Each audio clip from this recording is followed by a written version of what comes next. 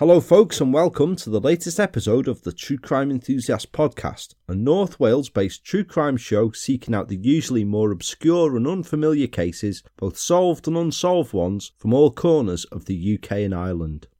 I'm your host Paul, the creator and true crime enthusiast of the show's title, and once again, now completely illness-free, I hope that you'll be glad to hear, it's fantastic being back with you guys and bringing you another case. I hope that as you hear this, the episode finds all of you good and well. So I'm back with the show now. I'm finally much better. I was proper floored for a couple of weeks with not the dreaded man flu, but real and actual flu. It's the worst I've felt in years. And it got a bit too much to juggle everything around. I did manage to eventually get the South Wales Slayer arc finished out though, which I was more than happy about. And aside from this episode that you're about to hear today, I've also managed to finish this month's bonus Patreon episode, number 22, which will be out shortly also.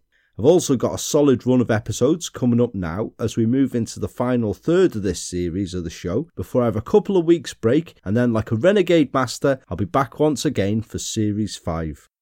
Whenever I'm on break from the show though, there will still be Patreon episodes coming for supporters, that's always a given. So for anyone interested in supporting the show as one, like my very kind new supporters, Jane Buckle, Umi Amri, Michael Webb, Wendy Krill, Susan Hayden and Tracy Rutherford, who get my untold thanks and appreciation for their support, there's nearly a full series of bonus episodes, the likes of The Murder of Janie Shepherd, the Portsmouth Casanova murder, and the latest bonus episode, Retribution, which will be out shortly to name but a few, with a new one released monthly.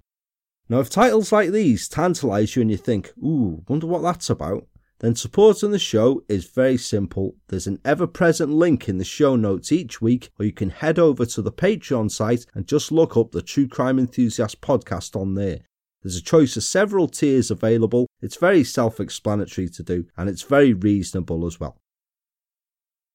So, for my returning case then, it was one that I'd added a while back on the ever-expanding list of potential cases for the show, then I promptly forgot about it as others came and went above it, but then I rediscovered it recently when it fell across my lap while I was looking up another case. That's how the genesis of episodes of the show come sometimes. They seem to almost choose themselves as if by accident or some sort of weird higher power or something like that. It's a case that takes place up in the Midlothian area of Scotland. We are long leaving Wales behind for a while on the show, as I'm sure that you can appreciate, and it takes place way back in the mid-1980s. It's one of the most brutal and senseless tales that you can ever imagine. The episode this week contains descriptions of crimes and events that some listeners may find upsetting or disturbing, so as always, discretion is advised whilst listening, guys. Bearing that in mind, please join the True Crime Enthusiast as this week we look back at a case I've entitled Soldiers, Snow and Slaughter. Located near the town of Penicuik. Now I had to look up how to pronounce this as it's spelt Penicuk.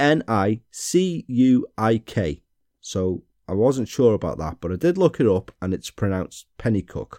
In the Midlothian area of Scotland, Glencorse Barracks is one of the 3 barracks alongside Dreghorn and Redford Barracks that make up the City of Edinburgh garrison. A former prison when the existing buildings were established, it was for many years a constantly busy working barracks as the regional infantry training centre for adult Highland Brigade recruits, and has over the years been the home of several regiments of the British Army. Due to close in 2032, Glencorse Barracks is today home to the Royal Highland Fusiliers Regiment of the Army, but back in 1985, the year that this week's tale takes place, it was home to the Royal Scots, the oldest, most senior infantry regiment of the line, and at the time under the command of Colonel Clive Fairweather.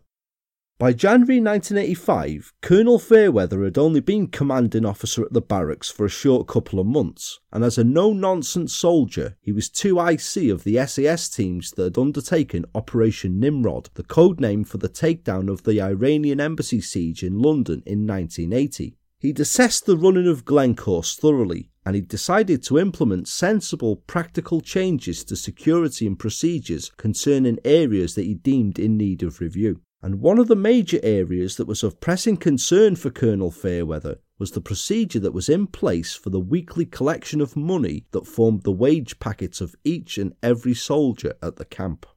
The procedure was a tried and tested one. Collections would be made at the same time each Thursday from a branch of the Royal Bank of Scotland located amid an arcade of units on John Street in the nearby Midlothian town of Pennycook.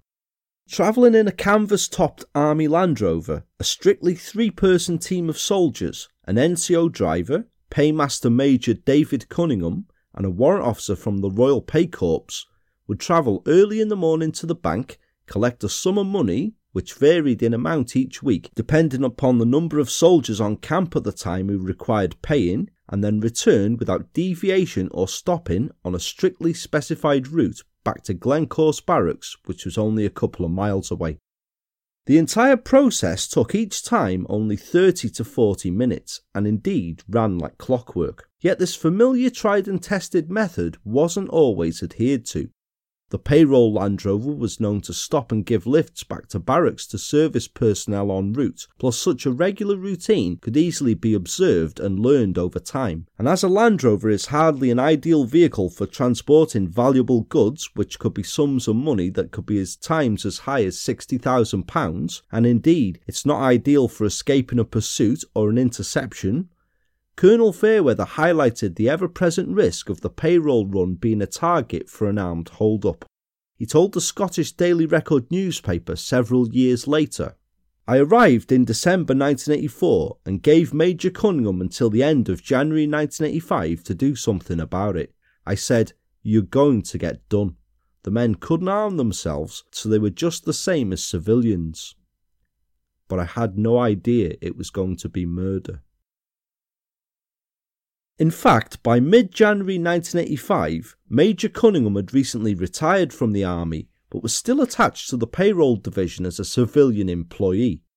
Following consultations with Colonel Fairweather, on the 16th of January 1985, he reported to him that the proposed implemented security measures would be in by the next money collection the following morning. The following morning at 9 a.m, an Army Land Rover, registration number 08GN76, set off from Glencorse Barracks to make the routine payroll run. Accompanying 56-year-old Paymaster retired Major David Cunningham, on driver duty that day was 25-year-old Private John Thompson, a married father of a 2-year-old son Bruce, and a member of the King's Own Scottish Borderers who'd only been at Glencorse for just 10 days. Making up the third of the three-man payroll team, and himself executing his first payroll duty as another recent transferee in, was 39-year-old Staff Sergeant Terence Hosker. The day was incredibly cold, and the area had had the first heavy snow of the year, which the three men chatted about as they drove to the bank for what should have been a routine trip. It was indeed a routine collection. As they parked at the rear of the bank, Staff Sergeant Hosker and Major Cunningham entered through the bank's rear doors, and only a few moments later had loaded the sum of £19,000 secured in a durable canvas sack into the Land Rover. A short time later, the vehicle set off and headed up the A701 Edinburgh Road towards Glencorse Barracks. Now it was only a short route, and even owing for delays within the bank, the run should have been back at camp by 10 a.m. at the very latest. Yet they never arrived. Back at Glencorse, colleagues of the three men became concerned when they didn't return promptly as expected and notified police, which prompted an immediate search in and around the Pennycook area. At about the same time, local farmer John Graham of Logan House in Pennycook was on his way to a local garage to drop his car off for a routine service accompanied by his wife Lynn. John was steering his vehicle as Lynn drove the farm's Land Rover and towed the vehicle down the remote track that led from Logan House to a track joining the locally known Flotterstone Road, which leads into the picturesque Pentland Hills and loops around past Glencorse Reservoir. As they headed slowly down this track, John and Lynn discovered an Army Land Rover swerved off the track and lodged in a ditch, its lights on and windscreen wipers still running.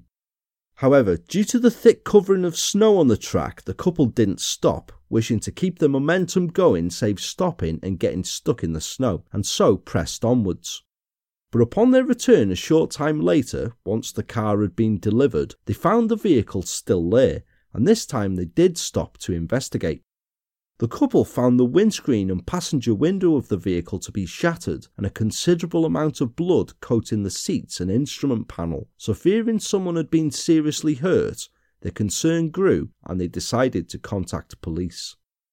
Unbeknown to John and his wife, police were already searching for the vehicle, alerted by Colonel Fairweather, who, following his highlighted concerns, had expressed suspicion and unease when the payroll vehicle had failed to arrive back at Glencorse.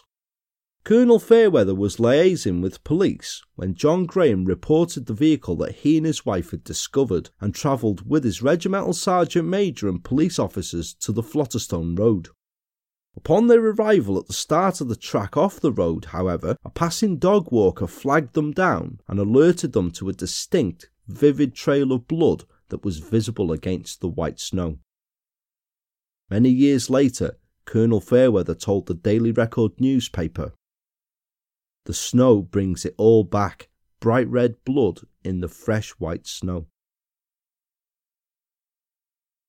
Following the gruesome trail onwards for some 2.5 miles, they soon came to the stricken Land Rover. It was undoubtedly the payroll vehicle, and one look inside told the men that something had gone seriously wrong. Not only had it deviated seriously from its route back to barracks, but the inside was awash with blood, the windscreen and passenger window were shattered, and of the 3 occupants and the £19,000 payroll, there was no sign. But the trail of blood continued further up the track. Following the trail, very near to Logan Lee Reservoir, on the horizon they approached the remote Logan Lee Cottage, which remains today but stands empty, despite it being used for many years by water workers. Its windows are neatly shuttered and the property is locked and secure, though it does remain a point of interest and reference for tourists and ramblers taking in the magnificence and beauty of the Pentland Hills.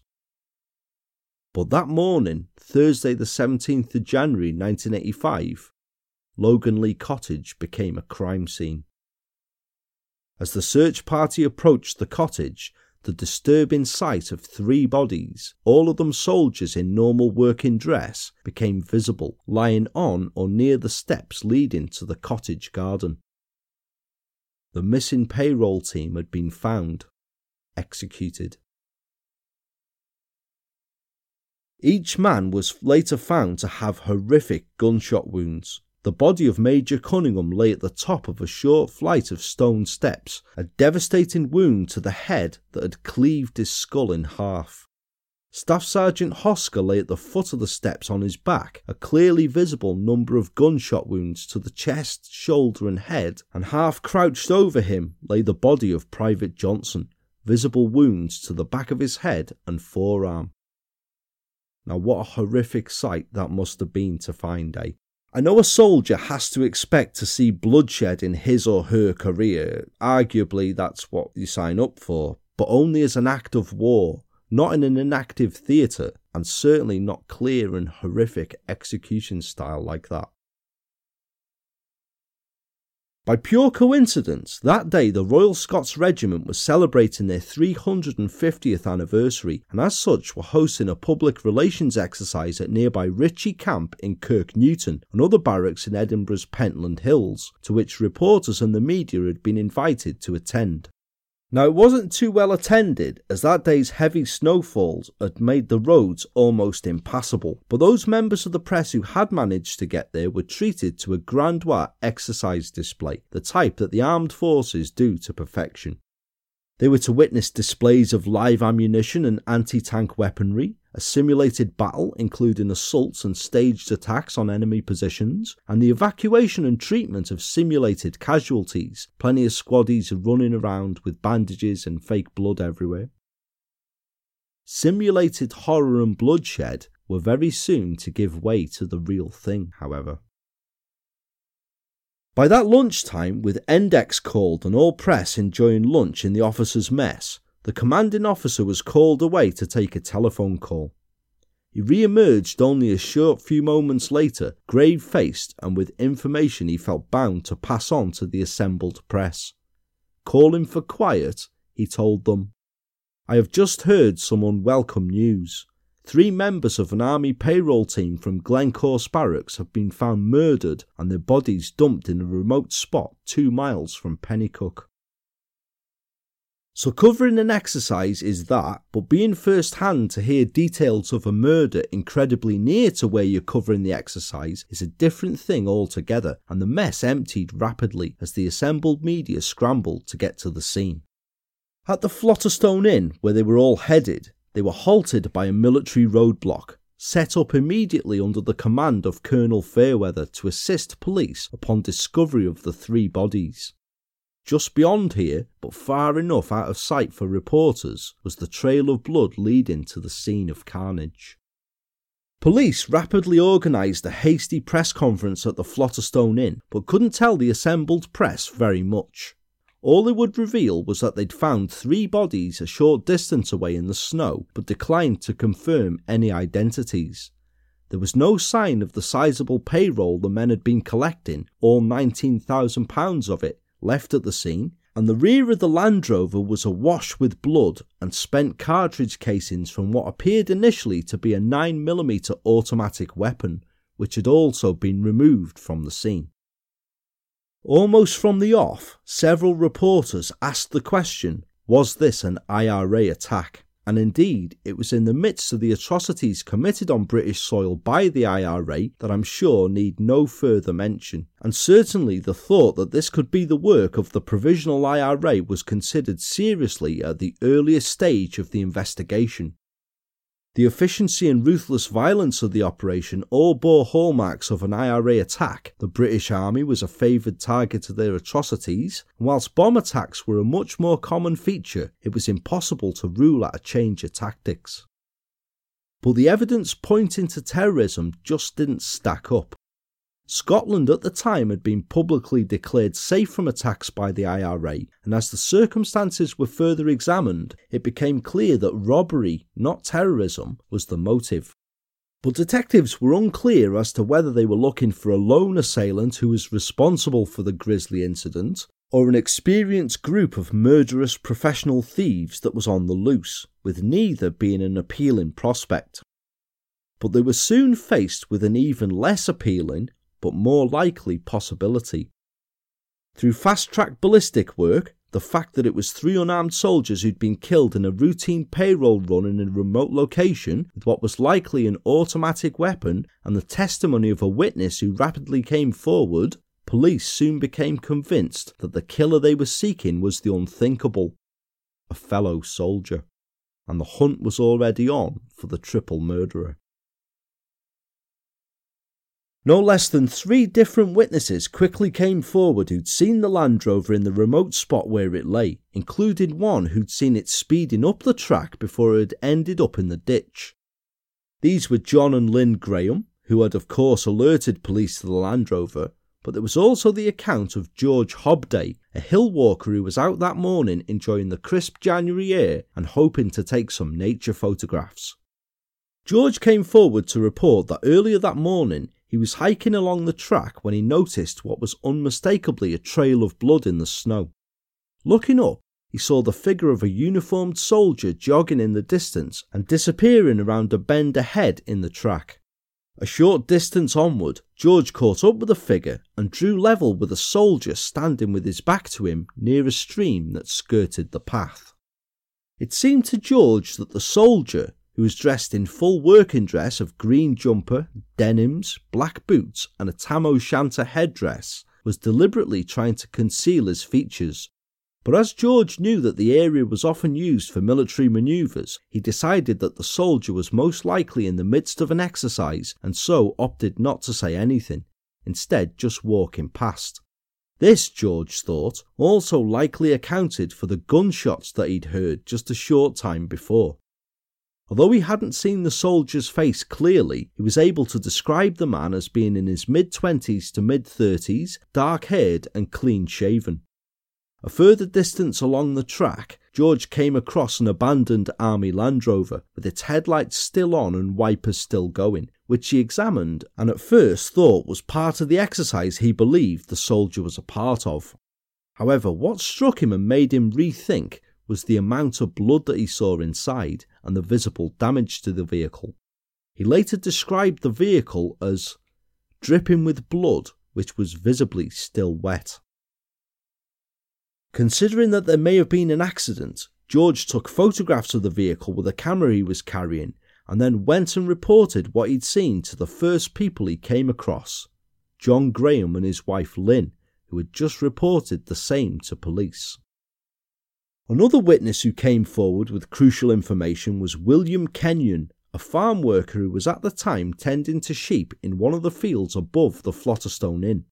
After seeing the Land Rover speed past in the distance, William thought to himself that the speed it was travelling at over the traverse wintry conditions on the track, it was inevitable that there was going to be an accident.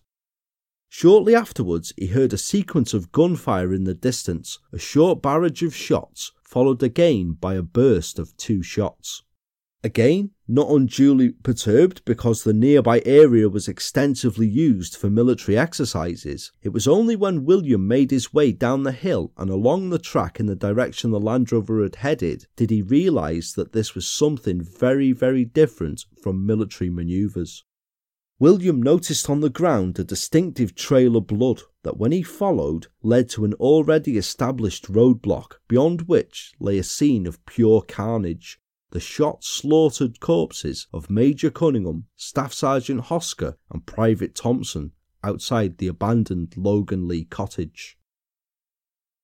Following the information received from these witnesses, police now firmly believed they were looking for a killer soldier, and by the late afternoon of the murders, the entire military personnel at the camps of Glencorse Barracks and Ritchie Camp had been confined to base, and all were paraded on the parade square in full working battle dress to allow their uniforms to be inspected for any telltale bloodstaining.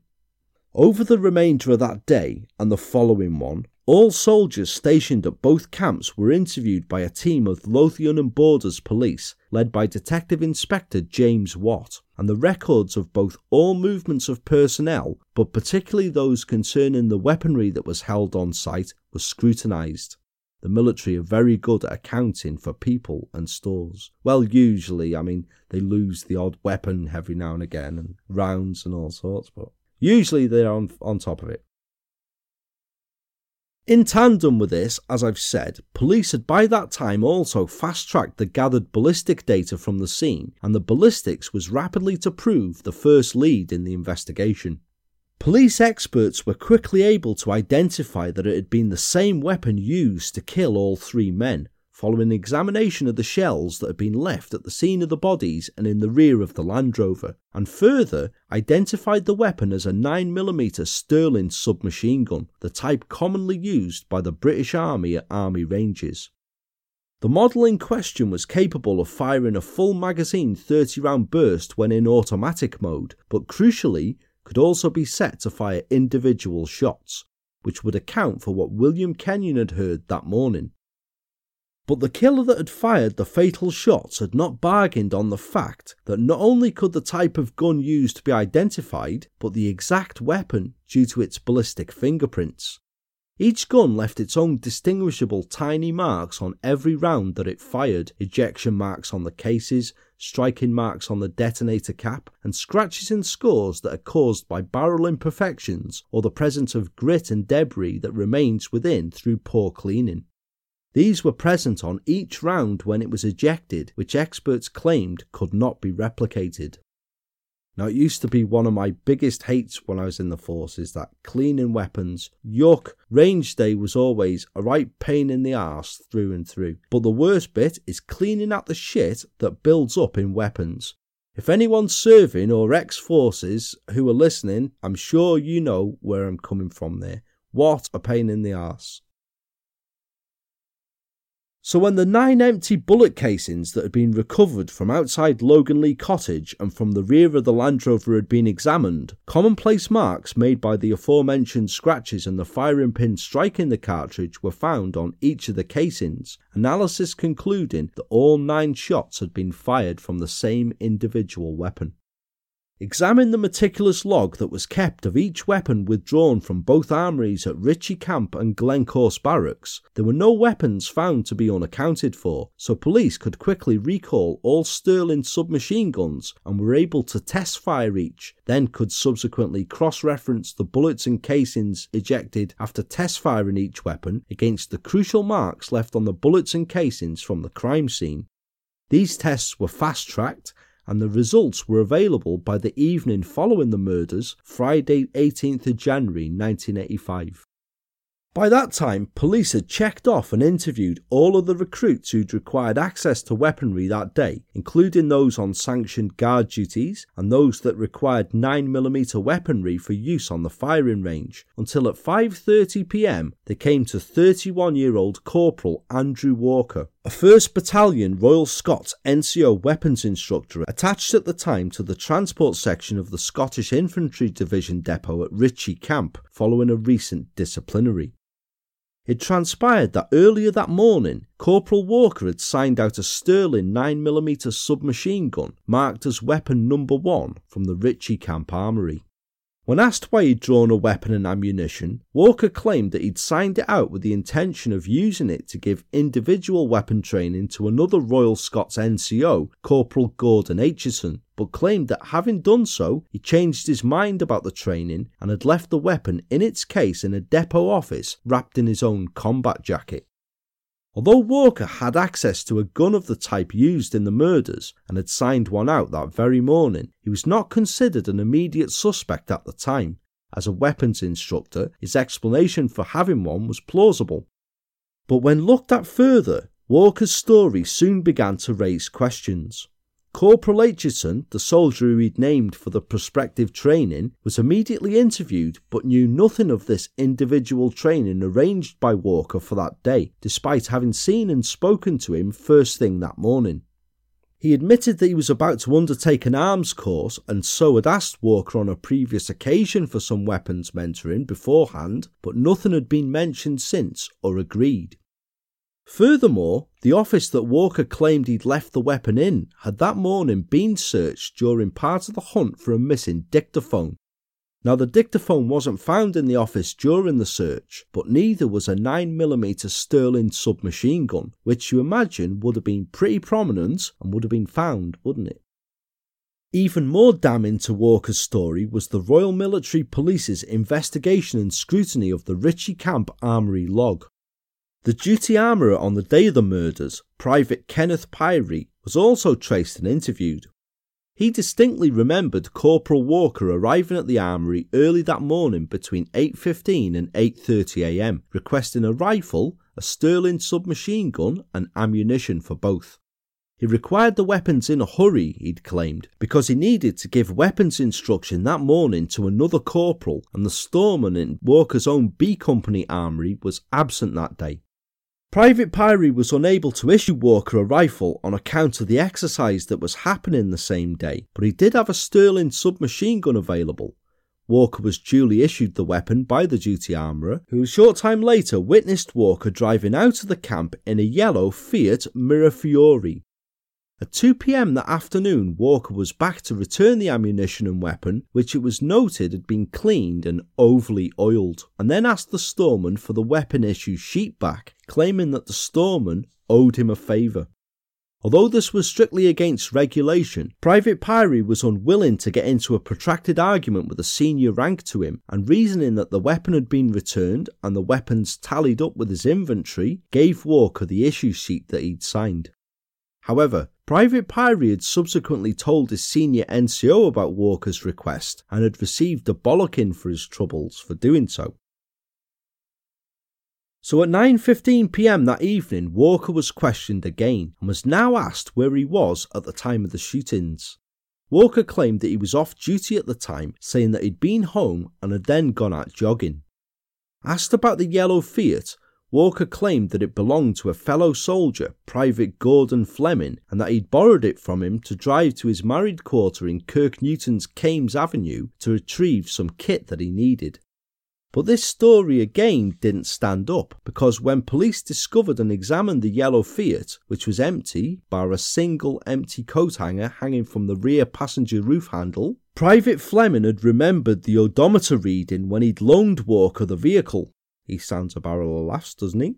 And there were found to be some 60 miles that Walker had travelled in it that day, a lot further than the trip to Walker's married quarter and back to barracks would have been. So when challenged again about this, Walker changed his story. He now claimed that he hadn't been out jogging at all or home to fetch his kit, but rather that his former mistress, 26-year-old Mrs. Patricia Stewart, had telephoned the camp leaving a message that she wanted to meet him at her home in Edinburgh.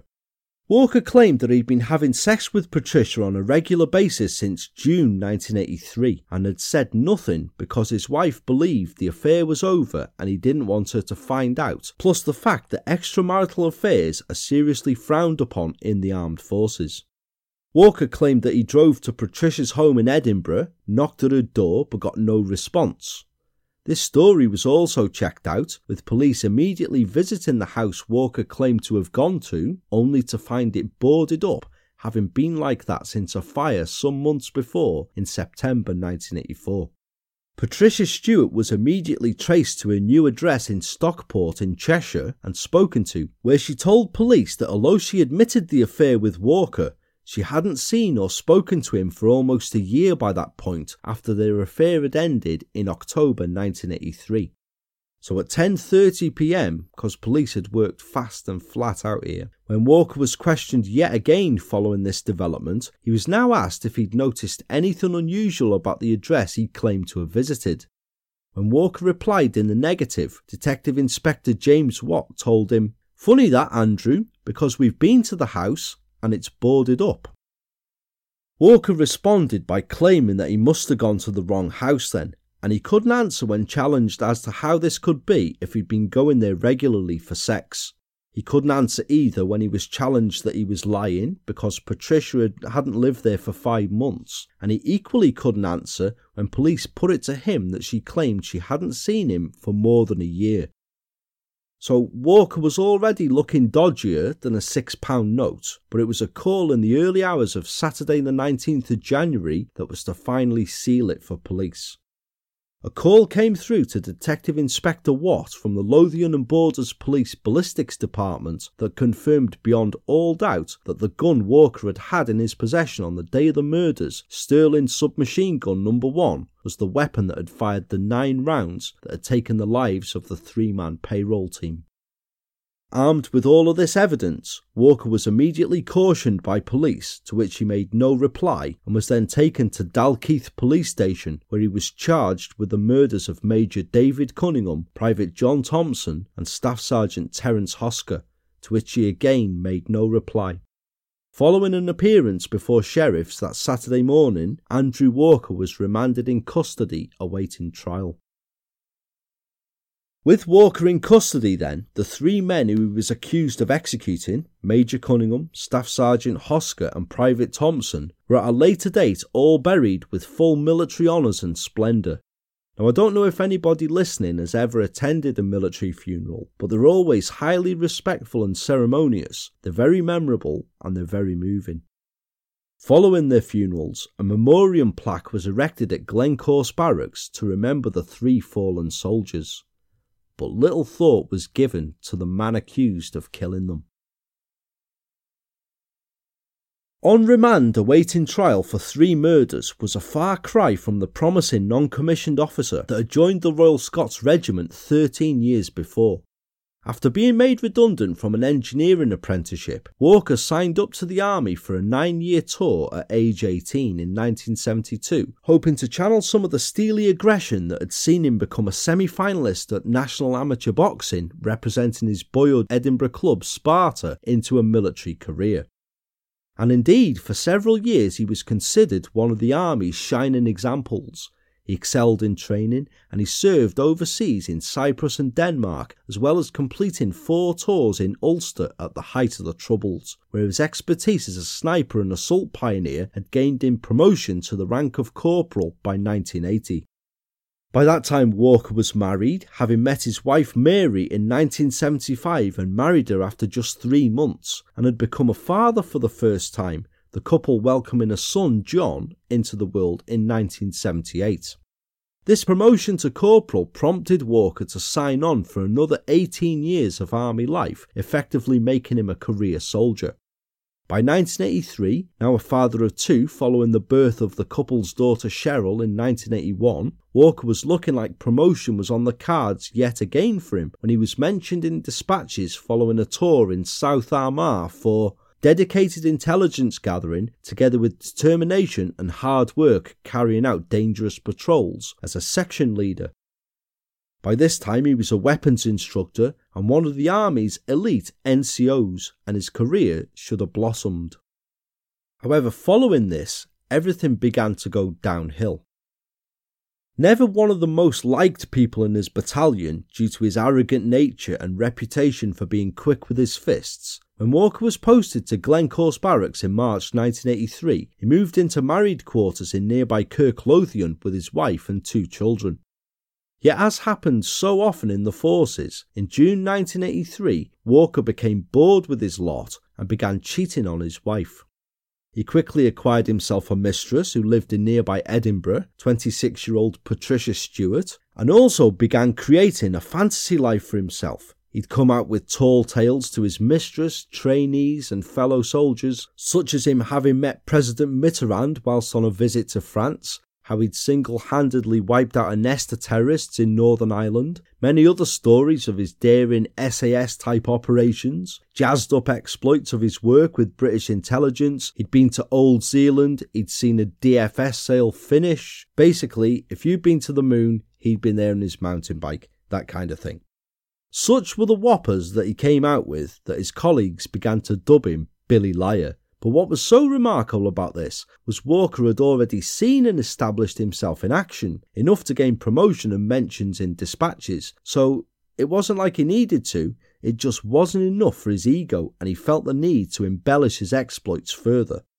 As we've said in previous episodes of the show, I'm sure that we all know someone who's like this, don't we? I'll never understand why they are, but I'm sure we do all know. So although Walker's affair with Patricia had ended in October 1983 when Mary found out about it, the lies and fantasies continued. And whilst living in this largely fantasy world, the materialistic Walker was also mounting up a pile of debt that fast landed him in trouble, living well beyond the means of his £8,000 a year salary to create some sort of status for himself through spending. By late 1984, he owed debts totalling more than half of this annual salary, of which £1,694 was in missed hire purchase payments on an Alfa Romeo car, at the time in the garage awaiting £1,407 worth of repairs. He also owed £902 to his Access credit card account and another £260 to a fellow Royal Scots soldier, Corporal Robert Walker, a debt that had been outstanding since 1982. And this is on top of providing for a wife and 2 small children. Yet despite all of this, on the surface Walker didn't seem unduly bothered and showed no inclination to curb his spending and sort out his finances. But even the absolute coolest of customers can't be in such debt and it not have an effect, and although he was to later claim that his debts left him unruffled, they began to impact upon his duties. In the summer of 1984, he was admonished for failing to report for duty. Shortly afterwards, in November 1984, he was fined £60 for failing to return from leave on time and for lying about the reason for it to his commanding officer. Then a month later, the same thing happened, and this time Walker asked a fellow soldier to cover up for him. The ruse was discovered, however, and disciplined by his new commanding officer, Colonel Clive Fairweather. Walker was posted back to battalion headquarters at Camp Ritchie in Kirk Newton, attached to the transport section on a 3-month warning. His military record at this time read that Walker was quite unreliable, and was losing the confidence of comrades and superiors. Colonel Fairweather, when many years later was interviewed by the Scottish Daily Record newspaper, recalled, "In a way, I accelerated the course of events because I sacked him. On the Friday, I found him guilty of lying, put him on a 3-month warning, posted him back to Kirk Newton, and the last thing I said to him was, 'I can see you in a blue suit, son, eating porridge.' Come and pick my lottery numbers, Clive." By this point, however, Walker had already begun to make desperate plans to get himself out of debt, and as the Royal Scots were due to leave Scotland to begin a tour of duty in West Germany at the end of January 1985, it was a desperate plan that was forced into action, which we shall hear about shortly. Walker's trial for the murders of Major Cunningham, Staff Sergeant Hosker and Private Thompson, the theft of the £19,000 camp payroll, a burglary charge of Jock's Bar Naffy at Glencorse on October the 14th, 1984, furthered by a charge of forcing a gaming machine to steal money, began at the High Court in Edinburgh at the beginning of May 1985, where he pleaded not guilty and offered a defence of alibi. Over a 2.5-week trial, a large procession of witnesses, 125 in total, filed into the witness box to present a compelling case against Walker, beginning with the testimony of Constable Roderick MacDonald, a police ballistics expert who gave evidence about ballistics and marks matching the firing pin of the SMG Walker had signed out on the morning of the murders to not only bullet cases removed from the Land Rover and crime scene, but an intact bullet that had been removed from the shoulder of Staff Sergeant Hosker. Because Hosker had been shot several times, the first bullets had fragmented beyond recovery along with any hope of identification. But one bullet had been retained in his shoulder, and the grooves and striations on this bullet were able to be matched under a microscope to bullets that were test-fired from the Sterling submachine gun that had been issued to Walker the same day, proving that beyond any doubt it was the murder weapon. Marks on the casings were also found to match those test-fired by police from the same weapon. And the motive for such horror? The court then heard from a succession of witnesses who all testified as to Walker's crippling debts and his reputation as a cadger and sponger who would forever be on the borrow from fellow soldiers, perpetually skint. Corporal Robert Simpson told how this accumulation of debt brought on by Walker's materialistic tastes had begun as far back as 1982, when he'd loaned Walker the sum of £310 and within 3 years had had just £50 of it repaid. This had worsened as time went on, as highlighted by Walker's former mistress Patricia Stewart, the woman he claimed he'd gone to see on the morning of the murders. Giving evidence at his trial, she told how during their 4-month affair she'd shared in Walker's extravagant lifestyle. He'd lived off credit cards, he'd wined and dined her with expensive meals out, lucrative gifts, and more flowers than Elton John takes on tour with him, which must be a bloody hell of a lot, I can imagine. If he goes to the bog, Elton John has to have a bouquet of flowers with him. And then she got a telephone call from Walker's devastated wife Mary, who had discovered that he was having an affair. Patricia was that shocked that she ended the affair immediately and travelled to meet with Walker's wife Mary to apologise. It highlighted just how skilled a liar Walker was, as Patricia told the court, "I was devastated. Believe me, I was blameless. He covered his tracks so well, and I was glad to be shot of him because of his lies and deception. I was completely hoodwinked. He told me he'd left his wife, and had I known they were still together, I would never have considered going out with him." But even though the affair had been discovered and was ended, throughout the following year, Walker remained sinking further and further into debt. His former commanding officer, Major Bruce Dunlop, told the court that in late 1984, he himself was contacted by a finance company who claimed that Walker owed them the sum of £1,700 in unpaid finance. Glencorse pay clerk Winifred Smith testified that in both November and December of the same year, Walker had been and asked for advances in his pay, and a manager at the Midland Bank Access Credit Branch told the court that by the end of 1984, Walker owed more than £900 to his credit card account. It was by this time, the court alleged, that Walker had begun planning a way out of his financial dire straits by targeting the weekly Glencorse payroll run, which he knew sometimes carried sums that could be up to the amount of £50,000, and that meant a quick and easy fix to his problems. He began staking out and learning the route and testing the security of it as far back as November 1984, learning that it would always be carried out by a 3-man team, Major Cunningham, a driver, and an additional guard, if you like. The crew would be under strict orders, no stopping, no passengers bar the designated 3, and no deviation from the set route to the bank and back to barracks. The only time they could deviate from this route was under strict police orders, in which case they still couldn't leave the vehicle, but would instead follow police to the nearest station and remain there.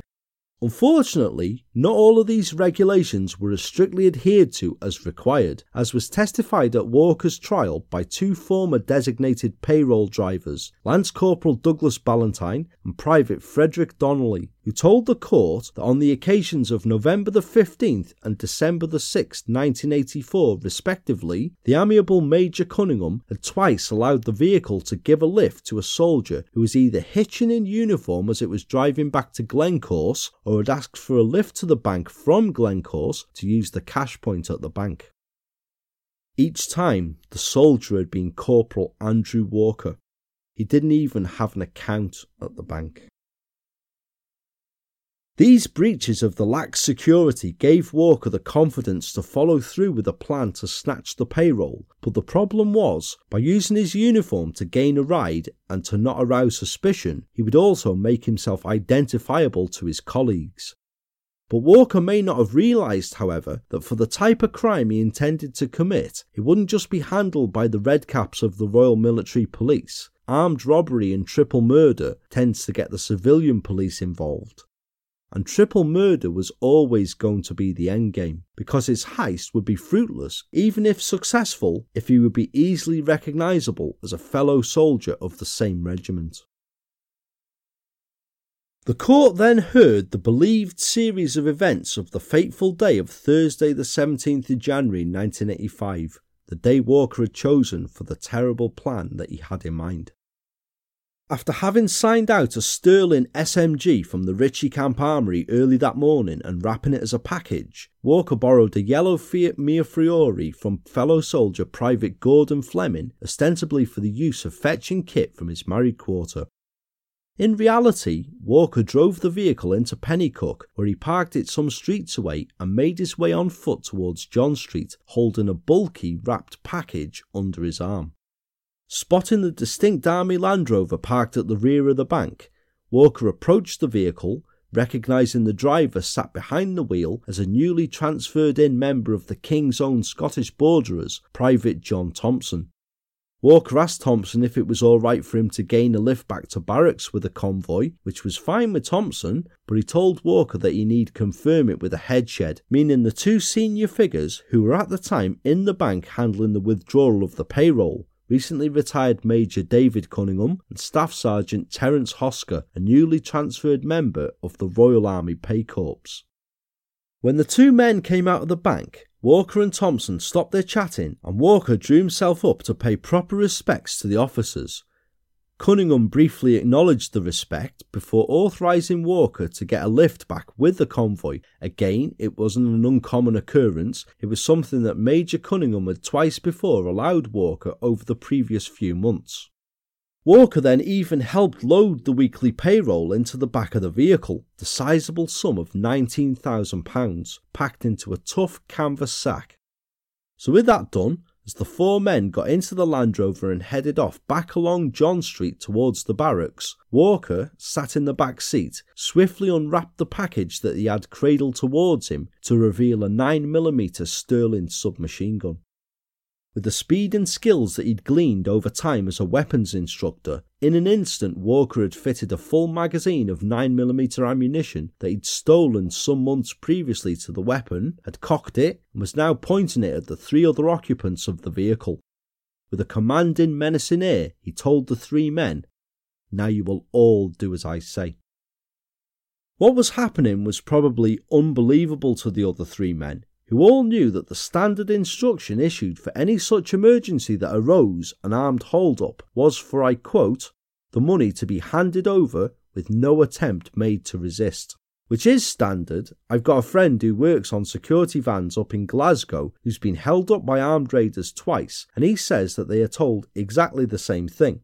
But with that, you're expecting to deal with heavy-duty villains then, aren't you? You don't expect it from a colleague or a member of your own regiment, someone that you know, especially with the unique kind of working bond that you develop with other soldiers within your regiment, your squadron, your flight, whatever. It just isn't something you expect to happen.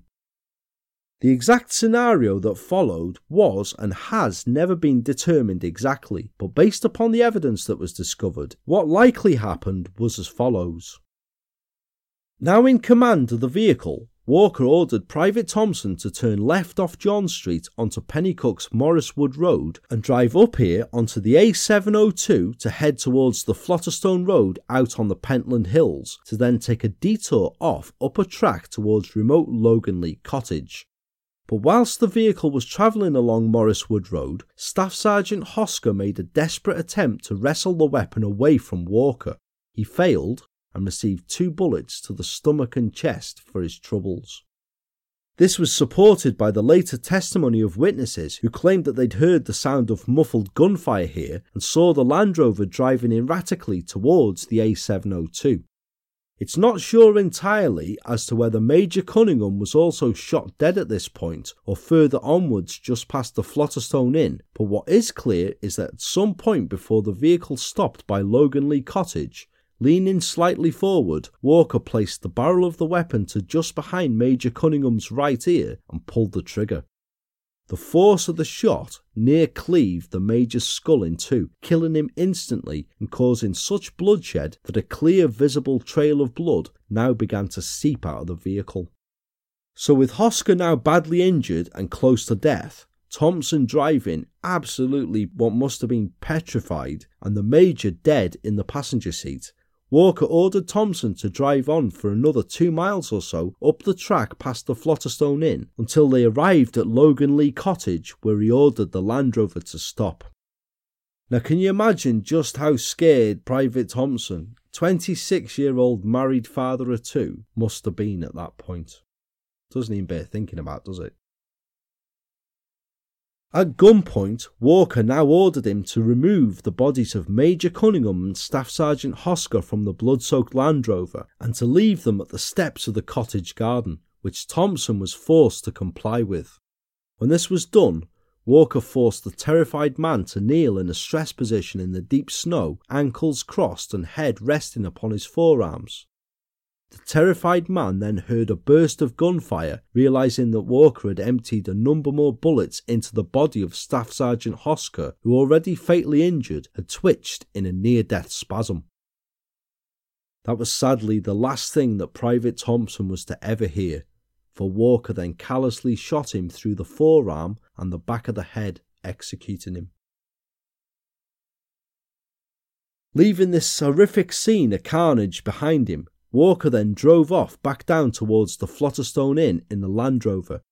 Now whether it was down to that he was an incompetent driver, the adrenaline rushing through him from the carnage he'd just committed, the atrocious weather conditions, or a combination of all of these, Walker skidded the vehicle off the track only about half a mile away from the bodies and after hitting a wall, careered it into a ditch. Getting out to inspect, Walker cursed when he realised there was no way he could shift the vehicle from its current position, so he set off on foot. Walker had already decided on a hiding place to stash the majority of the money nearby to the scene for collection later, so after filling his pockets with a relatively small amount of the haul, just over £100, Walker stashed the remainder in this secret cache and then set off on foot back towards Pennycook.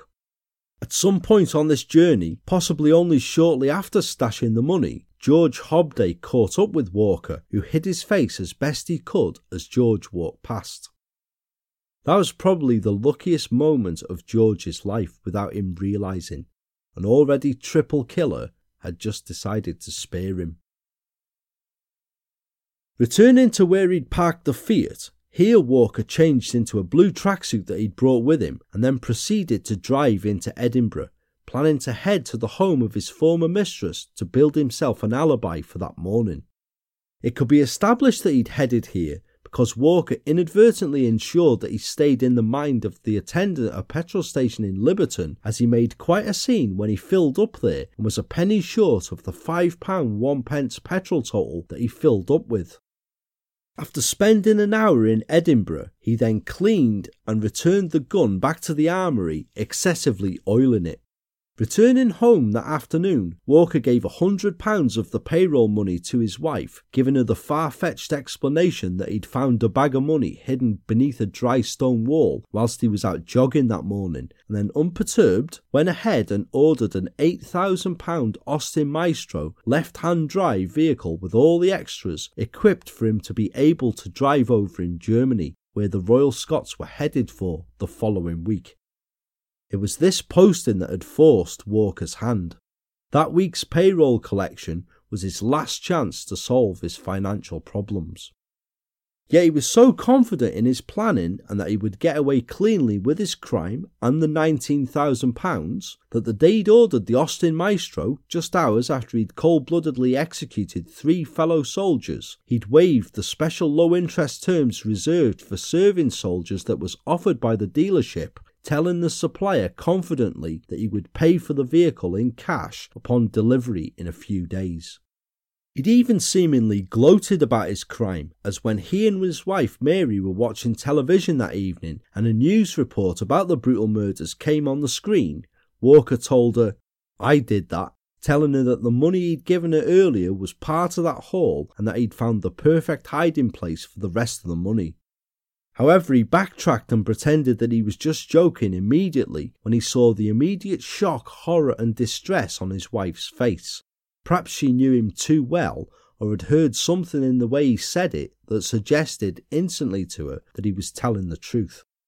Whatever it was, she was still so distressed that 4 months later she was excused from giving evidence at the trial of her husband after breaking down in tears in the witness box.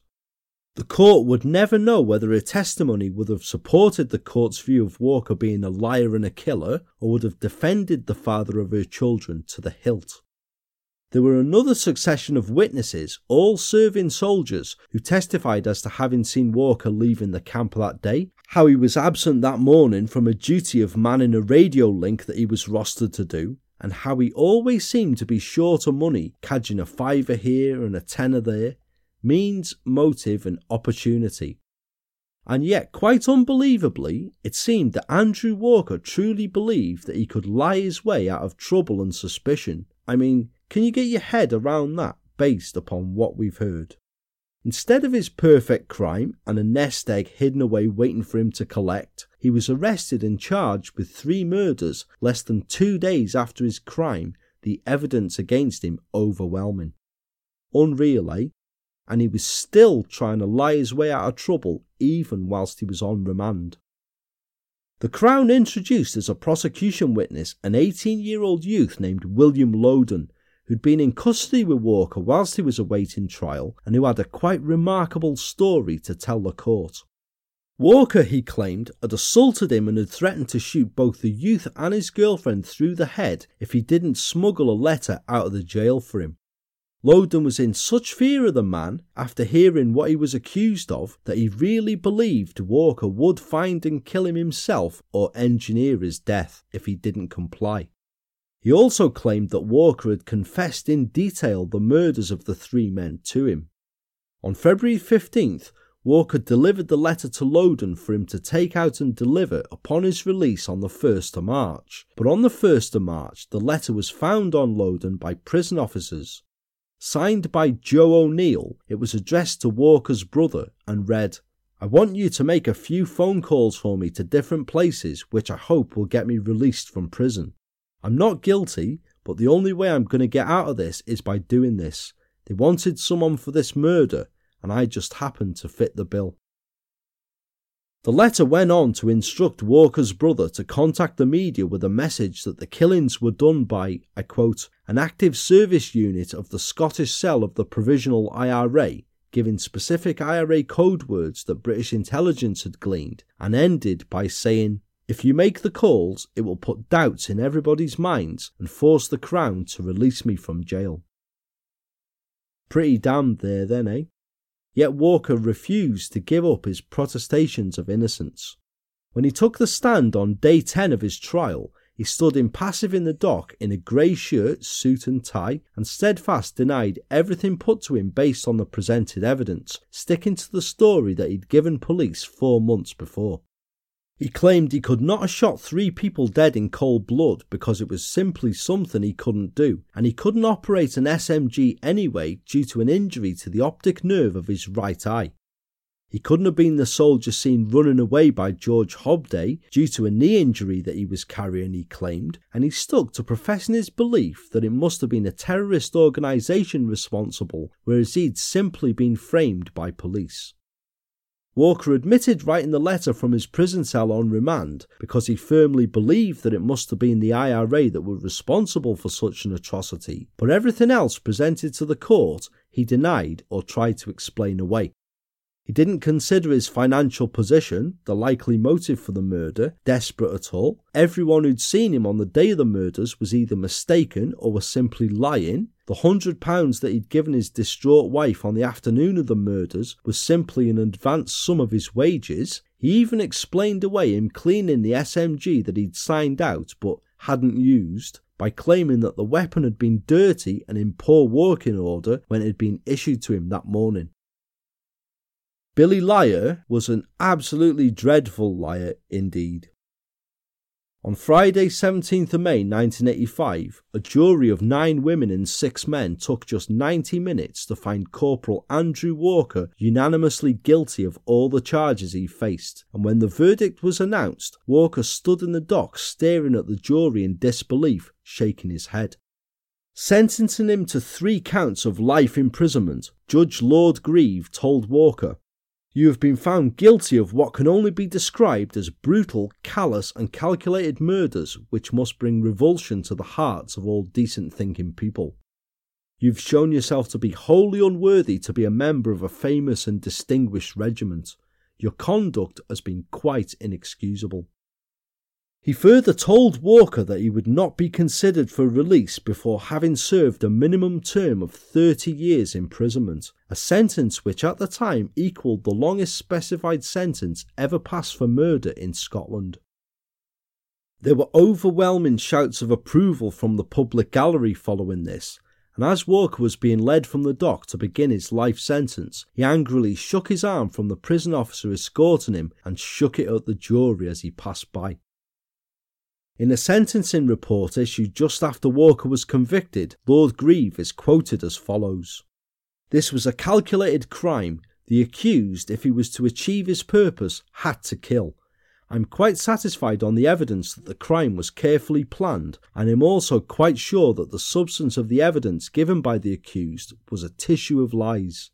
A person who could bring himself to do what he did is not fit to live in a society which still regards itself as civilized.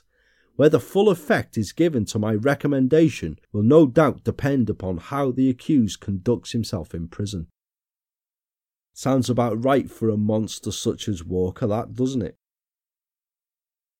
But even after Walker was imprisoned, there still remained one unanswered question. What had happened to the remainder of the £19,000 that the 3 men had died so horrifically for? The only amount of the payroll ever recovered was the £100 Walker gave to his wife that afternoon, and Walker, who from his cell continued to deny any knowledge or involvement in the crime despite the overwhelming evidence, was saying nothing. It was at first considered that he may have deposited the money in a bank or building society during his trip to Edinburgh that morning, but following the high-profile case, no institution ever came forward to admit receiving such a large deposit of cash that day. An accomplice was considered but ultimately ruled out, so it's long been believed that Walker had hidden the rest of the money, £18,500 in £10 notes and £400 in £5 notes, somewhere up in the Pentland Hills, perhaps in a burrow or a dry stone dyke near to the murder scene, fully intending to return at a later safer date to collect the remainder. The area was thoroughly searched, waterways were scoured and dredged, but that money has never been discovered to this day. Or reported anyway. It may of course have been found long ago and just never reported. Some finder coming into a fortune and knowing where the money had likely come from, opted not to say anything, choosing riches over honesty. But of course, it may still remain hidden somewhere, though you'd have to think due to the passage of time and the elements, if it is, then it will also most likely have long since rotted away by now. Either way, for many years the Pentland Hills were the scene of treasure seekers all looking for the missing money from the payroll murders. Walker appealed his conviction just a few months following his imprisonment, still claiming it was the IRA who were responsible, but his conviction was unanimously upheld and his appeal was denied. He reportedly revelled in his notoriety in prison, and only a year after his conviction was given a further 7-year sentence for being one of the ringleaders of a destructive riot at Scotland's Peterhead prison. However, in 2002 he did manage to get his sentence reduced after appeal judges ruled that the original 30-year tariff was excessive and his sentence was set to 27 years, meaning Walker could have been freed by 2012. He was never to serve the full term of his imprisonment though. In 2009, Walker suffered a debilitating stroke in his cell at Shotts Prison, which left him severely incapacitated with little positive prognosis. He was transferred from Shotts Prison to Wishaw General Hospital in North Lanarkshire, where he was kept under round-the-clock supervision until 3 years later he was released from Shotts Prison on compassionate grounds to a Lanarkshire nursing home, which has remained unnamed. Although following the stroke he was initially deemed to have just 2 or 3 years left to live, 65-year-old Andrew Walker remains alive in a nursing home to this day. Today, he's thought to be the longest surviving prisoner released on those terms. But Walker's release, if you like, has caused controversy and fury amongst the surviving families of his victims, who can never forget that his actions, for just £100 if you think about it, left 3 families devastated and 4 children fatherless. The still grieving wife of Private John Thompson, Susan, said earlier this year that news that Walker is still alive 10 years after a stroke is proof that former Justice Secretary Kenny McCaskill made the wrong decision in releasing him to a Lanarkshire care home in 2012. Susan was quoted as saying, "Each year Walker lives on after his release from prison, I get angrier. I always believed it was a mistake to release him, and this is proof that they were wrong. The fact he's still alive makes a mockery of their reasons for releasing him in the first place. I was told it was to save money, that it wasn't financially viable to continue to keep him in a prison because they didn't have the facilities to give him the care that he needed. How much has it cost the taxpayer now to keep this killer in a care home? Walker showed no compassion to the men he killed, and he should have been given none." Now, the Scottish Government have declined to comment upon this, saying only that prisoners are only released under specific criteria such as terminal illness, being severely incapacitated, or where imprisonment would shorten life expectancy. Scottish Conservative Justice spokesman Liam Kerr said compassionate leave should be reserved for prisoners who are staring death in the face. He added, "Given this evil individual is still alive after all these years, it was quite clearly a terrible error of judgment." And even so, many years later, the spectre of Walker's evil still has repercussions for the surviving families of his victims, specifically Susan Thompson and her son Bruce. In 2019, she told the Scottish Daily Record how 2 years before she was at a dance when a total stranger sat down beside her. She recalled, "He was annoying and I wanted him to go away, but while he talked he said he'd been in the army and had left because his close friend was killed years before.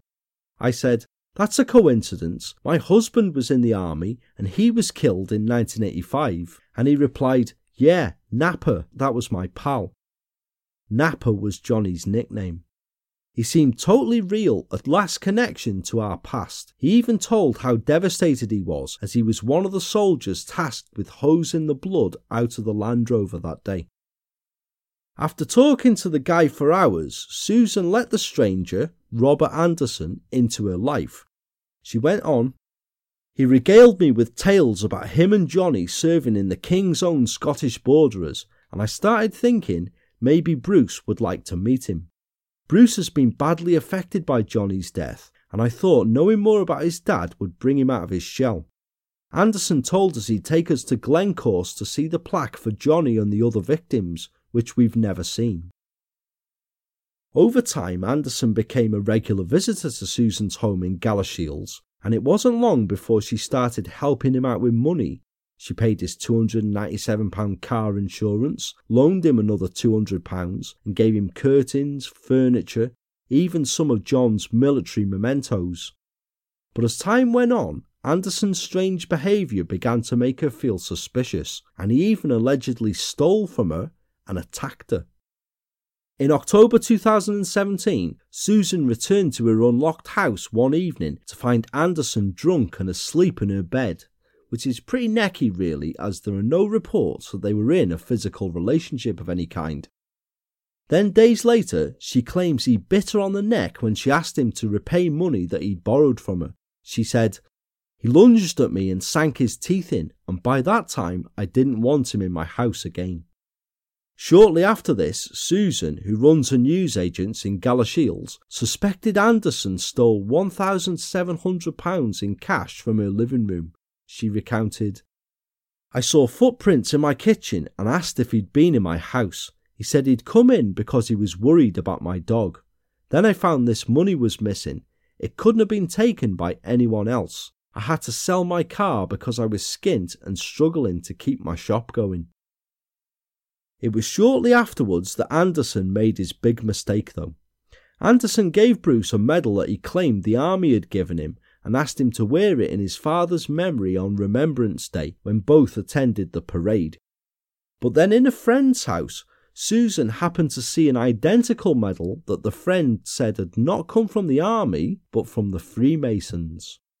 Now smelling bullshit and determined to find out more about Anderson, she searched through the King's Own Scottish Borderers Facebook page and finally managed to speak to retired Company Sergeant Major Bill Heaney of the Regimental Association. Now while serving, Bill had known both John and Anderson, and he knew that they never could have known each other, explaining why to Susan. He told the Daily Record, "Anderson didn't join up to the Kings until after the murders. He has the gift of the gab, but he's a liar through and through. John was a good guy, well liked, and to target the widow of one of our own is evil." Devastated after being so hoodwinked, Susan finally confronted Robert Anderson in January 2019 about his deception. She told him, "You didn't know Johnny, did you? He denied it at first," she says, "but in the end he admitted he'd lied because he wanted me to like him. Then he ran out the door. I've never seen him since. He made a fool out of everybody and Bruce was devastated.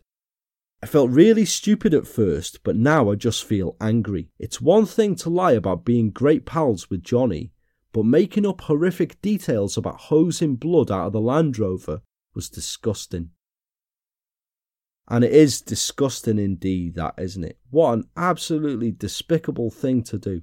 Callous parasite to target someone still so devastated by the loss of her husband that she told in one interview how she can't even bring herself to go out in the snow because it's such a reminder. Well, that's just wicked beyond belief, isn't it? Worming your way into the vulnerable like that. An absolute disgrace to the armed forces is Anderson, who should have any military records stripped bare and completely deleted for such parasitic actions. It continues to be painful even so many years later for Susan and Bruce and undoubtedly the families of Major Cunningham and Staff Sergeant Hosker. I mean, how would you ever really come to terms with such a senseless, violent loss? But please never forget that aside from the three families of Walker's victims, who've all had to carry on after his imprisonment, facing the devastating loss of fathers and husbands, sons or brothers. Please remember Walker's own family as well. They're easily overlooked in any account of the tale, and that was also a young family that was faced with the loss of a male figure, but also whilst having to deal with the guilt of association with Walker. Perhaps they more than anyone carry the memory and the mental burden of his crimes, but no one who was involved will of course ever forget. Now retired Lothian and Borders Assistant Chief Constable Hugh Watson was one of the senior officers involved in the case, and he told the Daily Record in 2017, "It was one of the worst murders I have ever attended. The amount of money involved is ridiculous when you look at the loss of life he was responsible for. It defies belief. It did then, and it still does." But I think it best summed up by the following statement from Colonel Clive Fairweather, Walker's former CO and one of the first on the scene that day. He told the Daily Record in a recent interview concerning the crimes, "Hardly a day passes that I don't think of what one individual's greed did to the families of 2 officers and a soldier." Like most cases that we feature here on the show, crimes involving someone's life being taken are awful, but Walker's actions truly are some of the most horrific and senseless that I've ever recounted on the show, aren't they? Police involved with the case have long believed that Walker's experiences in his tours of Ulster made him indifferent and cold enough to take 3 lives without batting an eyelid. So much bloodshed and horror and devastation for a sum of money that Walker was to never spend a single penny of. I believe such a crime, the planning beforehand, the execution of it, and the lies and attempts to get away with it afterwards completely warranted his 30-year sentence, completely. The ripples from his crime not only destroyed several families, but they affected police officers who were still reluctant to discuss the case, as well as former and still serving soldiers. If you lose a fellow member of the armed forces when you serve, it does affect all, be it a close friend of yours or just someone that you know by sight at the same camp. I know from my own experiences that a kind of depression sinks over the whole place, so to lose 3 comrades to the cold-blooded hands of a fellow soldier, well, it's just unimaginable, isn't it? Walker, I hope that you suffer to your dying day. What do you guys think of the tale of Corporal Andrew Walker and his desperate, greedy and awful actions? Was he deluded in thinking that he could get away with his crime, or just arrogant? And did he stash the money somewhere in Edinburgh, or do the remnants of a sack of £19,000 lie somewhere in the Pentland Hills? Was there possibly an accomplice involved that has never faced justice, or was the money found and just never reported?